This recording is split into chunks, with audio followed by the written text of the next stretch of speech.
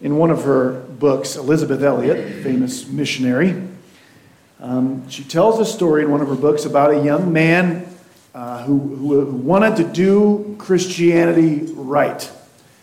He was a relatively new Christian. He was ready to forsake the world and live for Christ, but he wasn't sure what that meant. So he went to a local Christian authority, and he just asked the question, what should I forsake? What should I give up from the world? And according to Elisabeth Elliot, here was the answer. Colored clothes, for one thing. Get rid of everything in your wardrobe that's not white. Stop sleeping on a soft pillow. It's worldly. Sell your musical instruments and don't eat any more white bread. You cannot, if you are sincere about obeying Christ, take warm baths or shave your beard. And that's just for the ladies. Sorry, that's not in there. Then she adds this. To shave your beard is to lie against him who created us. It's an attempt to improve upon his work. Doesn't that seem like a ridiculous list? It is. But according to Elisabeth Elliot, it came from one of the leading Christian schools of thought in the AD 300s. That's what Christianity looked like then, apparently. It's funny how time changes some of those things. Like today, the beard thing got me. Like today, my brother's got this fantastic or awful, depending on how you look at it, beard that's about this long, right? It's like, that's kind of it's kind of a rebellious look against normal standards, right? Today, the great big ones, I mean, you put rubber bands in it and stuff, right? Apparently in the 300s, those of us without beards would be the rebels, trying to improve upon how God made us. You know, each generation has these things. And whether it's appearance, what we wear, the music we listen to or sing, we have it in church, we have it in thoughts, we have it with our medical technology. It's really easy to feel like we are in the advanced age, right? And we look backwards at all those poor sobs that lived before us, right? And they're just not as advanced. They don't have it all together like we do. And it's easy to forget that a generation or two from now, they're going to be doing the same thing to us. We are going to be the ones they look back on that way. This is one reason why it's really, really important to know the foundations of our faith, what they are and what they aren't. Because you want to know something that hasn't changed in the last 2,000 years? The gospel of Jesus Christ. You know what hasn't changed? What God has revealed to be sin in this book is still sin. And it always will be. But it's really easy as an individual, as a church. There are movements within Christendom who have always made the mistake of taking things that are not revealed to be sin in here or things we must do in here and try to make them must-dos or can't-dos and try to build what Christianity looks like off of these things that are not revealed as sin. It's really important to make sure we're standing on what never will change. Last week in the first half of Romans chapter 14, Paul began discussing some of these, what I'm just going to call non-revealed issues. In other words, things in the scriptures that have not been revealed to be sin, yet we can still have very strong opinions about them. Paul called certain Christians weak in the faith and other Christians strong in their faith when it came to these non-revealed issues. And it's really important to understand what he means and doesn't mean by weak. So here's a little bit of a review from last week, if I turn this thing on. Weak and strong Christians, here's what they are not. Paul is not saying that the strong Christians are the real Christians and weak Christians aren't actually Christians. And he's not saying that the weak Christians are immature baby Christians and strong Christians are mature Christians. That's not what this discussion is about. This has something to do with, like I said, these non-revealed issues. There are certain practices, behaviors, religious observances, actions, customs that a certain Christian might take a look at that and say, this is something I absolutely cannot do as a Christian. And some other Christian feels free to do that very thing. Or there might be a religious observance that one Christian says, I absolutely have to do that thing, behave that way on that day, celebrate that holiday, do that regular fast. Another Christian feels free to ignore those things. Paul told us that last week. They can both be right. They can both do those things to the glory of the Lord. Be that living sacrifice Paul is teaching us to be. Weak and strong Christians is not people who are trying to add behavioral requirements to what Paul has called justification by faith, salvation by faith alone, in Christ alone. So this is not someone who says, if you don't dress like we dress at our church, you're not a real Christian. Or if you do this or this or this thing that's not revealed in the Scriptures as a sin, you're not a real Christian. That's not what Paul's talking about. And he's certainly not talking about people feeling free to do things that the Bible does call sin. I'm going to be very clear about that. We get our opinion on sin here. God gives it to us. If something is called sin, it's out. It's forbidden for us. These are things that have not been revealed. So that's the kind of the issue that we're talking about. Paul gave us one example last time, his main example. He gave us a couple examples last time, but his main example has to do with eating or not eating meat. This was apparently a big deal in the very early church because Paul's never been to Rome. We'll see that in a couple of weeks. He's never met these people, but he knows this is an issue.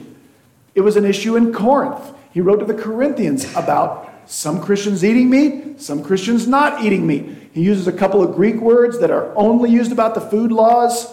So I know the reason there are some Christians, the ones Paul calls weak on this issue.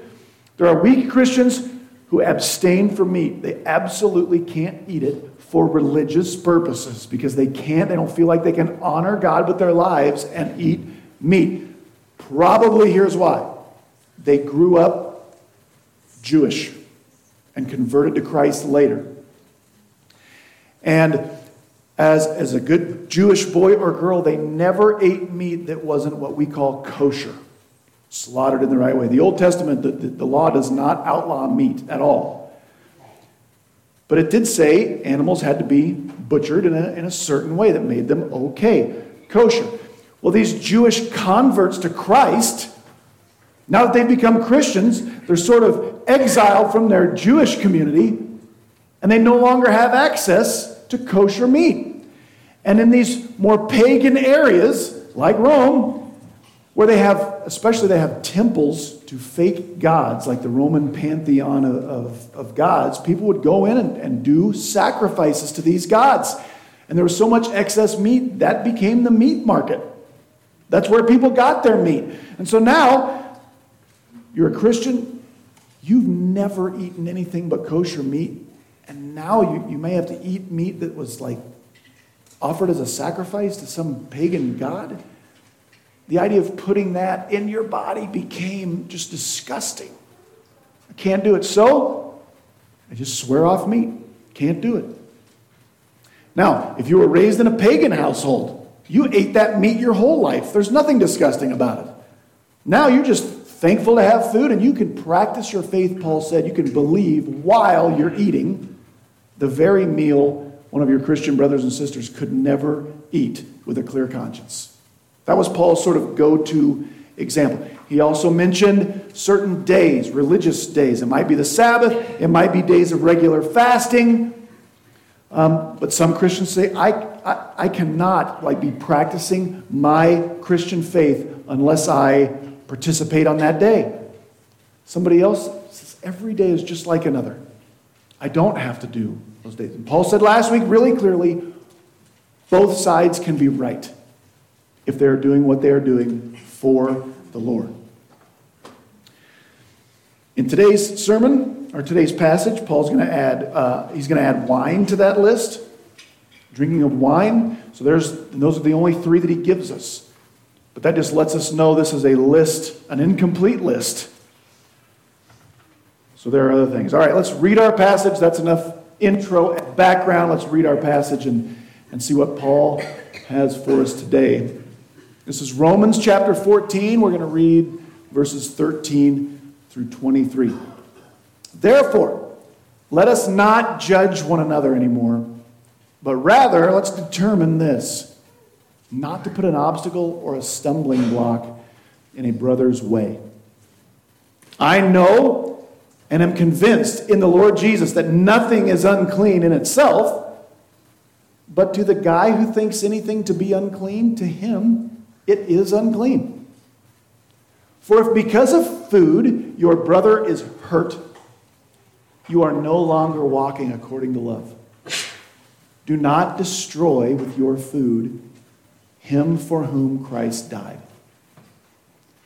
Therefore, do not let what is for you a good thing be spoken of as evil. For the kingdom of God is not eating and drinking, but it's righteousness and peace and joy in the Holy Spirit. For he who in this way serves Christ is acceptable to God and approved by men. So then we pursue the things which make for peace and the building up of one another. Verse 20. Do not tear down or destroy the work of God for the sake of food. All things indeed are clean, but they are evil for the man who eats and it gives offense. It is good to not eat meat or to drink wine or to do anything by which your brother stumbles. The faith which you have as your own conviction before God. Happy or blessed is he who does not condemn himself by what he approves, but he who doubts is condemned if he eats, because his eating is not from faith, and whatever is not from faith is sin. There's our passage. We start in verses 13 through 15, where Paul's mainly teaching this main idea, that divisiveness can hurt other people, can grieve, distress, destroy. He uses words that mean those things. When we take our preferences, our own personal standards, and go to battle on those things, we can hurt other people in serious ways in this faith. That's the main idea. Paul picks up right where he left off in last week's passage, commanding us, we must not pass judgment on one another, but rather determine never to place an obstacle or a trap before a brother or sister. There's a little wordplay in Greek going on here. This word judgment, or judge, your version might say, and this word determine are very closely related. Paul says, we're not to krinomen, we are to krinote. Hear that? Paul's saying, instead of judging one another, determine to not hurt somebody with your preferences. Make this determination right now. I'm not going to hurt another Christian with my personal preferences. Again, we're talking about non-revealed as sin issues. We are supposed to hate sin in our brother or sister. But this is different. What's interesting to me is Paul never explains what this obstacle, what this trap, what this stumbling looks like. He just doesn't tell us. I wish he would have given us some examples. I assume this means it could take on lots of different forms.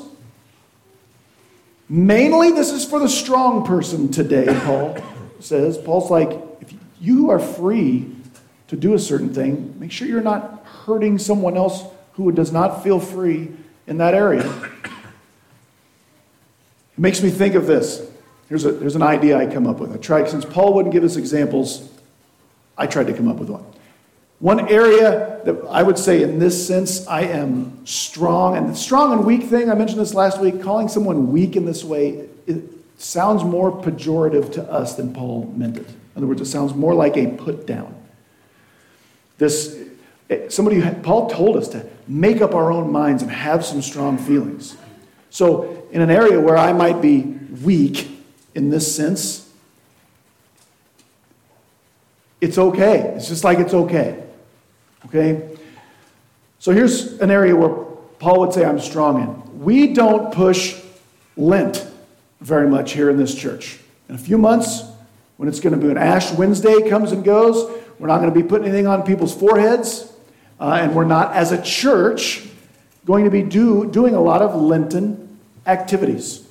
Why? I won't give you the full spiel, but originally that's about kind of punishing, giving stuff up, fasting. It was penance. It's punishing for the sin that I have. And I believe he already took every bit of punishment we need. So we certainly don't do any of that.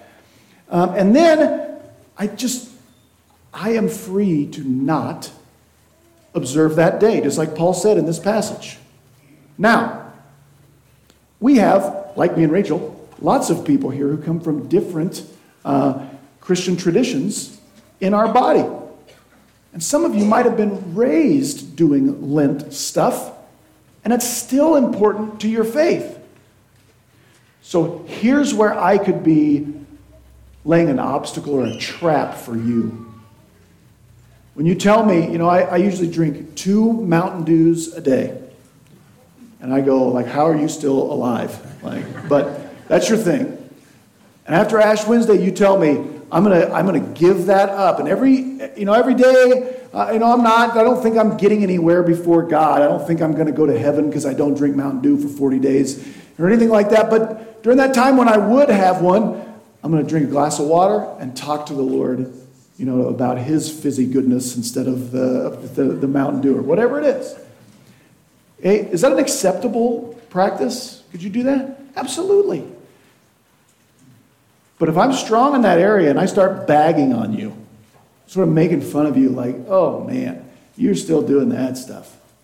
Right? Here's why you don't need to be doing any of that stuff. And I start bagging on the way you are practicing your faith, and I convince you to crack open a Mountain Dew and drink it really out of sort of pressure toward me. But then at home, you feel like the Lord's saying, I thought you weren't going to do that. I thought you were going to spend that time with me. So you feel lousy? See, that's a trap I set for you over my preference. Now, Paul's got more to say about that. We're going to talk about that sort of thing a lot this morning. But before Paul does, he says anymore. In verse 14, Paul lets us know where he stands, at least on the 3 examples he gives. Paul's strong in these areas. In fact, he's emphatically so, to quote one of the commentators I read, who was quoted by 2 other commentators I read for this sermon. Paul's very emphatic in saying, I know and I'm convinced. And then he calls on the Lord Jesus. In the name of the Lord Jesus, this stuff is not unclean in itself, the stuff I'm talking about. So for Paul, it's the religious days and observances, the meat and the wine. I couldn't be more convinced. I can't point at that and say, that is a sin no matter what. I couldn't be more convinced. Then Paul says something kind of confusing. But to the guy who disagrees with me, it's actually unclean. Isn't that interesting? Paul says, in the name of the Lord Jesus, that thing's not unclean. But my friend over here who says it is unclean, he's right too. He says the same thing at the very end of this passage. We'll do this verse now. The man who doubts is condemned if he eats that meat, because he does not do it from faith, and whatever is not from faith is sin. So how can both of these things be true? Paul says that absolutely is not sin. Somebody else says, yeah, it is. And Paul goes, yeah, he's right too. Do we get to pick and choose what is sin and what's not sin? No. Paul would say, may it never be. But in these areas where we can have our own personal convictions, if I browbeat that person into drinking the Mountain Dew they vowed to not drink during that 40-day period, that can be sin, because they were going to do that for the Lord, and they messed that up. And I made them.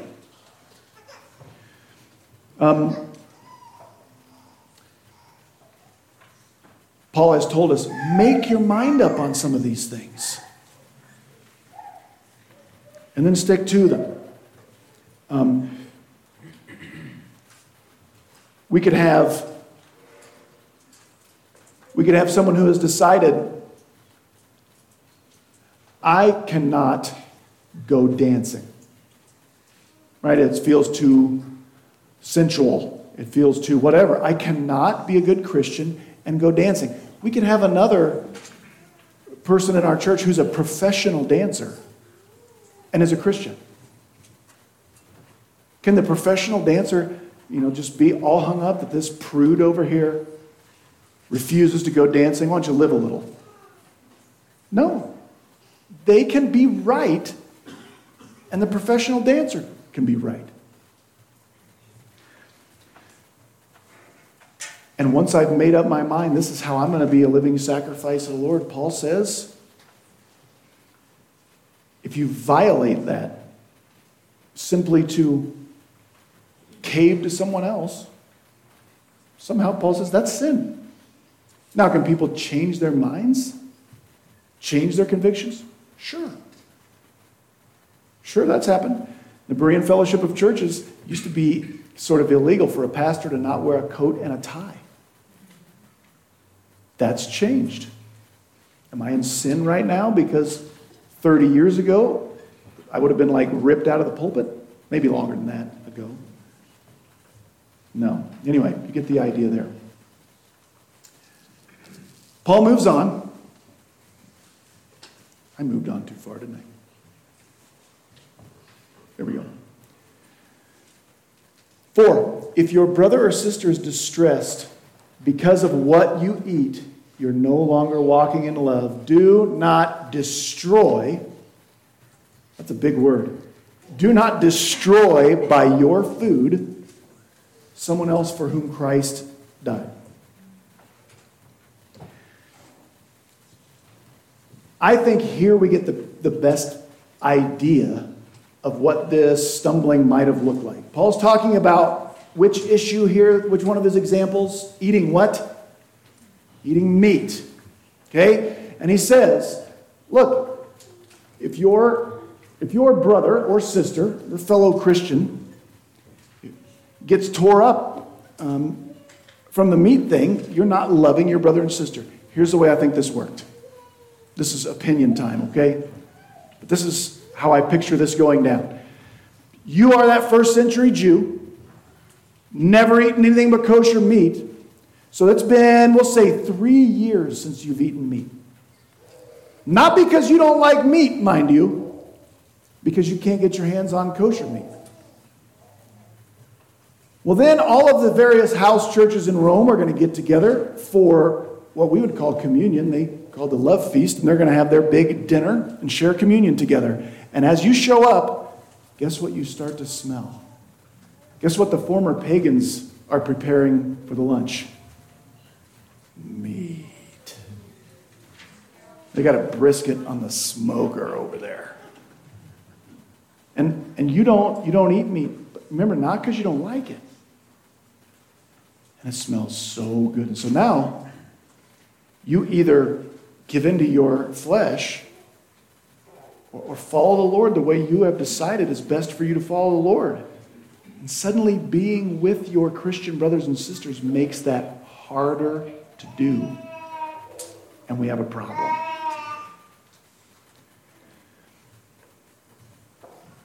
So Paul is saying, hey, strong brothers and sisters, like your Jewish brothers and sisters are more important than the meat. Like you can't be cooking that when you're getting together.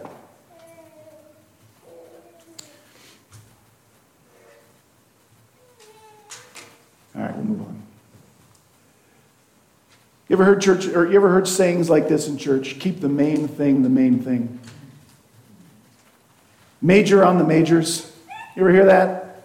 This passage is maybe the main reason why we have sayings like this. That's Paul's idea, main idea in the rest of this passage, 16 through 23. After he's just said, you can't, meat eaters, you are effectively excluding the meat abstainers. If you have a barbecue when the church gets together, the meat abstainers can't come, right? How about this? Can they invite their family? What about their unsaved Jewish family and friends? Can they come? No. That would be a barrier, a trap that you just set in your Christian freedom for that person's family. After saying that, Paul says, therefore, don't let what you consider good be spoken of as evil. Now, if we're not careful, we can take that one really wrong. Because it can sound like Paul is saying, don't let anybody talk bad about your standards. You stand up and tell them what you think is right. No, the whole point of this section is you can't cause divisiveness over these things. You can't fight. You have to leave room to accept one another. So what's Paul saying? Like, this can be taken a couple of different ways, and you can take it whichever one of these you want, because I'm not sure. I go back and forth. The first is, in that scenario we just walked through, the meat abstainers who maybe have to leave the meal, how are they going to be talking about their brothers and sisters who were, had the pig on a spit over there, rolling it around while their Jewish brothers and sisters walked in? Are they going to be talking good about their brothers? No. So don't use your preferences as something that will be divisive. Or, I kind of like this one better. Paul could be saying this because this is wordier. The Greek's really simple here. It just says something like, don't let your good be spoken of as evil. And Paul might be saying this, hey church, what is your good? Like, what's the best thing about the church of Jesus Christ? It's the gospel. It's the fellowship. It's our family. And Paul could be saying the divisiveness, when we make the minors the majors, the rest of the world starts talking about what's our best. Does that make sense? Like, the rest of the world, like, there goes that church again. They can never get along. Right? They say they've got this message that gives people peace with God. They can't even keep the peace amongst themselves. And it makes the whole message look bad. Don't let your good be spoken of as evil, because we have decided that to be a real Christian, you got to dress like this and look like this and whatever else.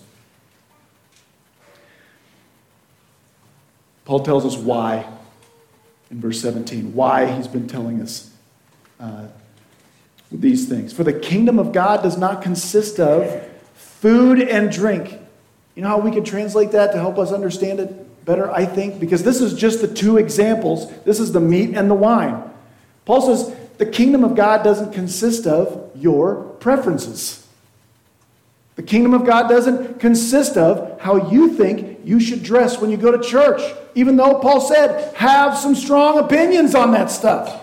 But that's not what the kingdom consists of. Have a strong opinion on whether or not you eat meat, whether or not you go dancing, whether or not you whatever else it is. But don't confuse that with what the kingdom of God consists of. The kingdom of God consists of the righteousness we have because we believe in Jesus Christ. The kingdom of God consists of the peace we have with God through our faith in Jesus Christ and the righteousness we've been given. The kingdom of God consists of the joy that we share because we are all united with God in the Holy Spirit. Paul says the guy or the gal, the person who serves in this way is two things: pleasing to God and approved by people. I want to pause here for a second. The person who serves God in this way, what way? By keeping the main thing, and leaving room for people to differ in these non-revealed ways, is accepting and is welcoming of the people, even though they don't eat meat. I mean, who could be dumb enough to not? Never mind. Right? You get the idea? I'm warm. I'm accepting of people who are different. The person who serves Christ in that way, check this out, is pleasing to God and approved by people. Is that how we're supposed to live our life, hoping to be approved by people? No. What does Paul mean, though? Will the world hate us sometimes if we live for the gospel? Of course. But boy, it's easy for the world to hate us sometimes, and we think it's for the gospel. But it's really because we've majored on the minors.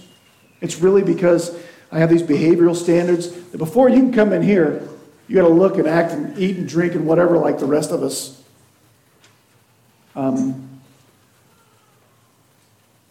In general, like you're going to write this one down. Write this down, ready? If you're taking notes. The world likes people who are nice,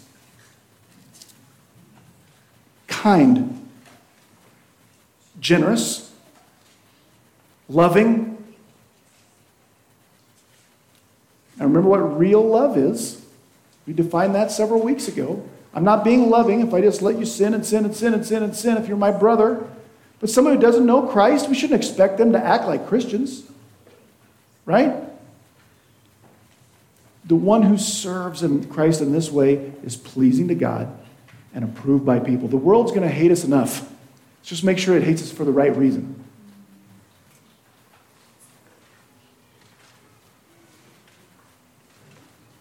So Paul says in verse 19, let's pursue, let's chase after what makes for peace and for building up one another. Boy, everybody wants peace. But it's really easy to think, we would have some peace. You wouldn't be hearing this from me if you would just act the way I do. Think the way I do, look the way I do, and we'll have some peace. That's not pursuing peace. We have to leave room for our brothers and sisters who differ in these areas. People can differ in these areas without us labeling them bad guys in our hearts. That's important. Divisiveness just doesn't look good on the church. If it's not something the Lord has told us to be divided over, to part ways with. Sermon for another day. In verse 20, Paul tells us what the risks are. Paul says, do not destroy the work of God for the sake of food. Do not destroy the work of God for the sake of, again, your preferences. The God of the universe is sovereign. He can do whatever he wants. Isn't that true? So how could a little old me or little old you destroy the work of God by our preferences? Let me give you a personal illustration of how I think this works and what Paul means. We moved to Kansas City years ago when we went to seminary, and you know where I'm going with this already, don't you? Excuse me, one second. And the very first church we visited. We walked in the very first conversation I remember having in that building. Very nicely, we had our then very small children with us, and she asked us, "What are you going to do with your children?" And I didn't even know what she meant. I was like, "Do with them?" Like we're going to try to keep them alive, I guess. We're going to feed them and stuff.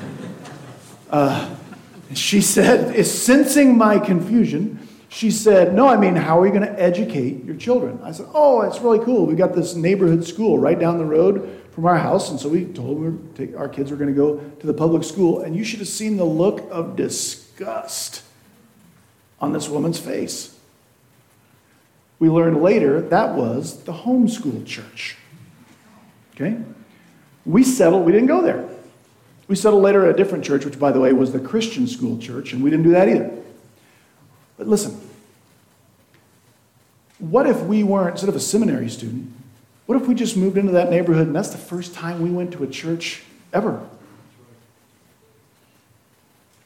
Or what if we left the church because we were so damaged by some who knows what church experience we had when we were younger, and we thought, you know what, we're finally going to go. Where do we go? I don't know. Let's try that one. And we went in, and that's how we were greeted. How about this? What if the Lord had work he would have loved for us to do had we got started in that church that we were in? We can destroy the work of God when we don't keep the main thing the main thing.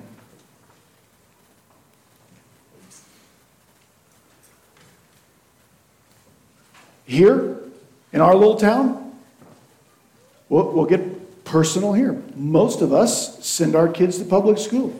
You want to see me start to get upset? Make it difficult for our families who've chosen to do something else. Because this shouldn't be the public school church any more than that one should have been the homeschool church.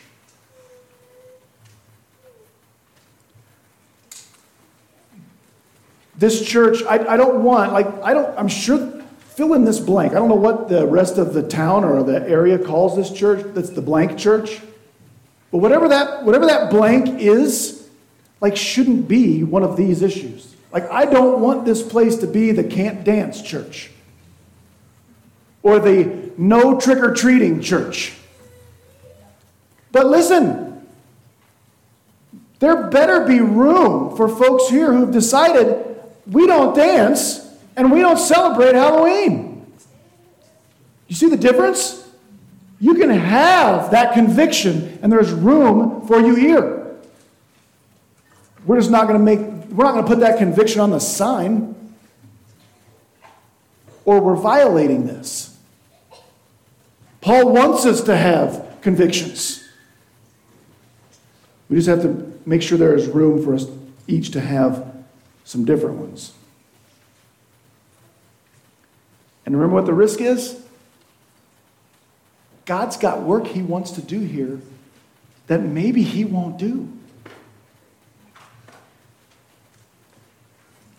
Which is why Paul finishes, we did verse 23 already, Paul finishes with these two verses this way. He said, it's good.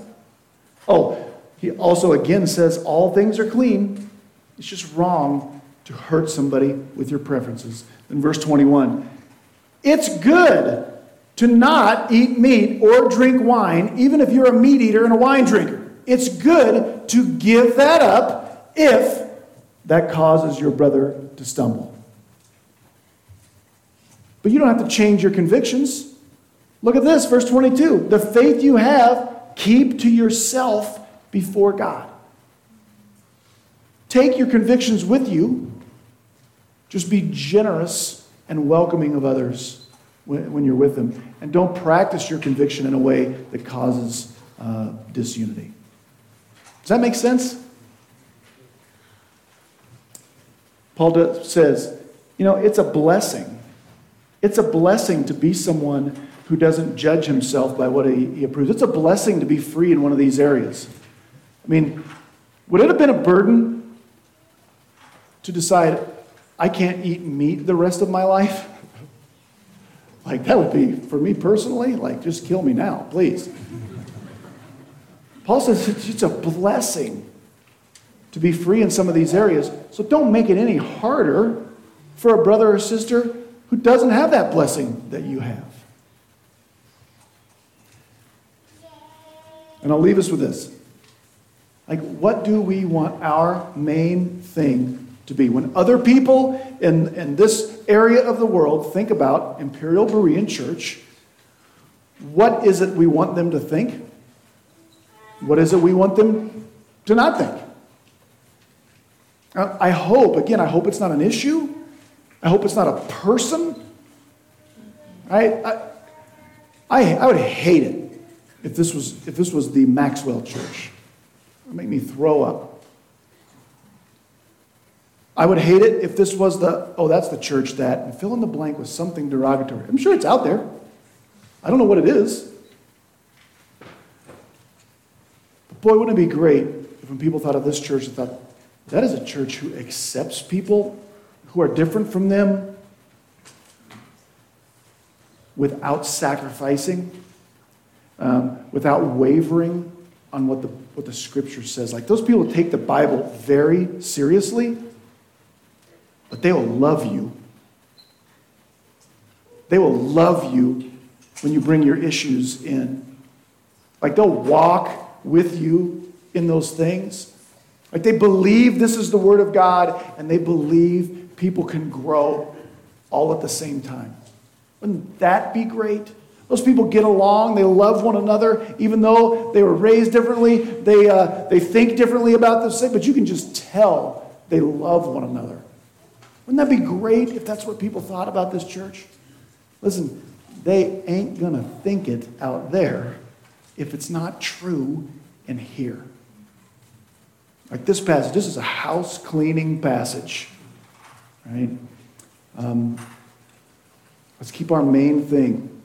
The main thing, welcome and love people where they are at, grow together, and be accepting where we differ in non-revealed ways. Let's pray. Father, I am so grateful that you are a God who made a way to accept me. And the difference between me and you is infinitely greater than the difference between me and any other person who has ever lived. And yet you graciously accepted me. God, help us navigate this tricky thing of loving people who come out of a sinful world and still hating sin, and then having strong convictions and yet accepting people who have different convictions than us that haven't been revealed as sin. Help us to know the difference in those things, that the rest of this part of the world would see this place as a group of people who love the Word of God, who love Jesus, who proclaim His name, and yet love one another and love sinners to your glory. God, help us keep the main thing, and the main thing is Jesus Christ and salvation that comes through faith in Him alone. We love you, Lord. In Jesus' name, amen. Just stand and we'll finish.